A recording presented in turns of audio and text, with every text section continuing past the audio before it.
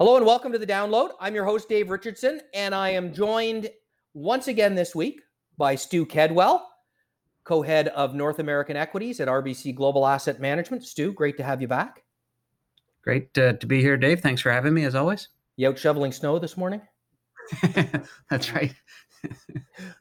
Just a little bit of snow here in Toronto today,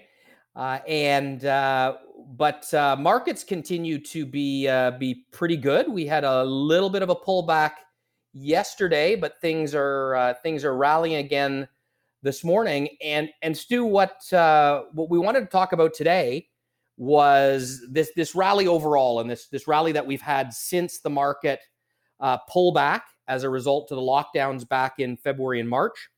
And this recovery phase, and we're starting to see some signs of a broadening out of the market. It was led by some names early on that were associated with the work from home or online shopping, those types of things, technology, and now you're starting to see some broadening within the market. Yeah, 100%. And it's not just within U.S. and Canadian markets. Like, we're seeing a broadening of global markets. So Europe, emerging markets, there's been a lot more participation in the last couple of months relative to what we saw in those first couple of weeks coming out of March and April after the central banks unleashed, kind of a torrent of liquidity. And, what it really highlights is that economies are starting to do better. The prospects of a vaccine allowed investors to really broaden the things that they would think about in terms of getting better into the future. So, you've heard in the past that we've talked about three buckets of stocks: the ones that, kind of are COVID beneficiaries. That's some of the big tech names. Those businesses' valuations are at, I would say, elevated, but not, super stretched levels. And in a low interest rate environment, those businesses can continue to grow. Then there's the basket of stocks that really needs the economy to improve for their business outlook to get better, and that's what the vaccine has done for many of those stocks. And those would be banking companies, consumer discretionary, all sorts of things. And notwithstanding, very troubling near-term headlines, the vaccine has allowed people to look beyond some of those troubling headlines. And it's a good thing to remind ourselves that the stock market always looks out, 6 to 12 months. The long nose of the market is something that we often keep in mind. So it's sniffing out what's next, and that's what the market is focused on right now. We did have a sell-off yesterday, but the month had been spectacular. So there would be some rebalancing and what have you going into month end, which can always cause a little bit of volatility. But the market is still, generally focused on when will the vaccine arrive, and what will the economy look like afterwards.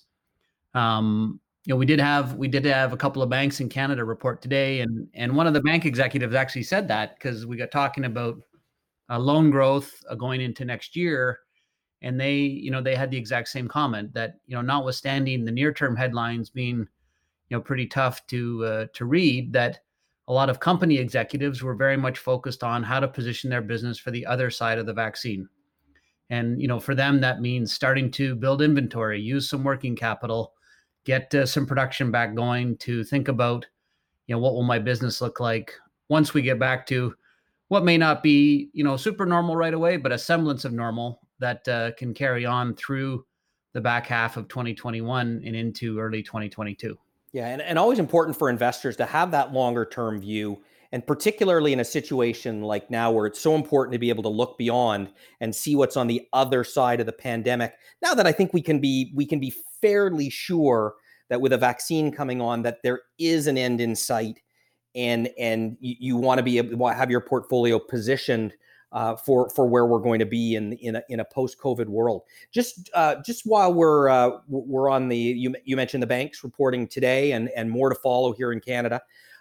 Was there anything that you saw in those results, those first two banks that reported, that raise any concerns or highlight perhaps some positives that are in the near or distant future for the financial services industry in Canada? Well, I think first and foremost, something that we've talked about is that the banks are very well capitalized, and they have a lot of provisions for credit that they've taken earlier this year. And we would be looking for signs that, in fact, enough provisions had been taken, that there wouldn't be the need to keep kind of, filling the cookie jar with provisions so that they could draw them out later in the year. And while the provisions were still elevated relative to history, they were down quite a bit from past quarters. So both banks that reported today, Scotia and Bank of Montreal, they reported better than expected earnings, by and large, because the provisions for credit were lower than expectations. So that's a very good first sign. Like, over time, we value a bank on its earnings power in a more normalized environment anyways, and what kind of growth that bank can generate over time. But in a period of stress that we've been through, the two things you look for are the capital ratios. And in both cases, the bank's capital ratios were up, and to see, do they have enough reserves to get them through this period of perhaps some problem loans? And in both cases, the answer to that question appears to be yes. So, that's why the market has, rallied these stocks this morning. And it allows us to get back to that focus of, like, what will these banks earn in 2022? And I don't know if we really saw anything today that says it's going to be any better or worse, but it certainly gives us some confidence that they're through the worst of what they've seen. Yeah, and we talk about the banks regularly from a Canadian perspective for a few reasons. One, they're large institutions, so obviously reflect what's going on in the broader Canadian economy and somewhat in the U.S. economy because of the ties to Canada and the U.S.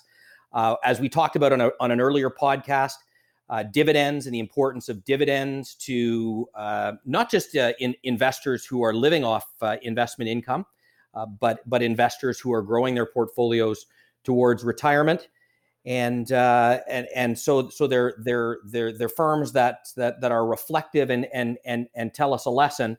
And Stu, as you say, the long nose of the market. There's people can't see it because it's a podcast. It's only audio, but you're known for having the longest nose on Bay Street. Yeah. So if anyone can sniff out what's going on in the banks, it's going to be you. So I always like to check in with you once a quarter on what's going on with banks. Yep, 100%. You sound angry. Your nose looks great. It's just long. Well, I'm not Pinocchio, but okay, Stu. Thanks for that. We'll follow up next week on the rest of the banks and start looking forward into what's coming the next year. But thanks for joining us again today. Great. Thanks for having me, Dave.